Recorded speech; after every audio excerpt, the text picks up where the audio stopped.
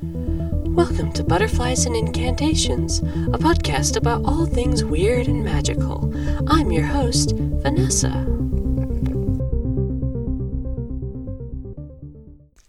Do What Thou Wilt should be the whole of the law. This episode is a reading of my blog post entitled Concerning the Emerald Tablets of Thoth, originally written as a response to an inquiry in a chat. Image.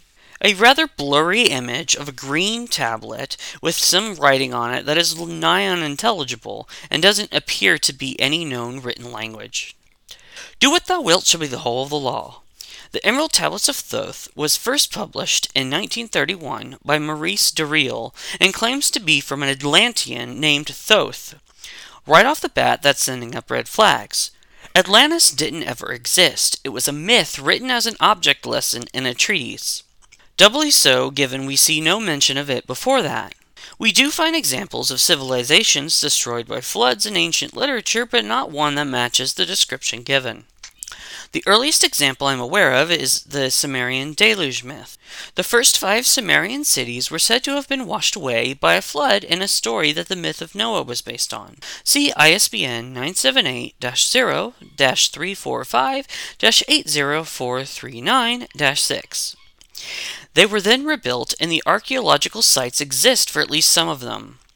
Flooding was a common issue where they were located, and if you look at the archaeological record, you can see them moving their cities further and further from the rivers and seas as time goes on to mitigate that issue.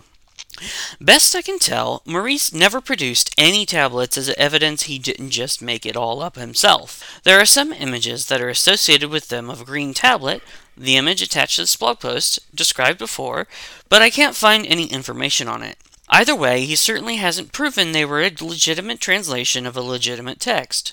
It's also an important note that Maurice started the Brotherhood of the White Temple around 1930, and the text essentially served as the holy book of their cult.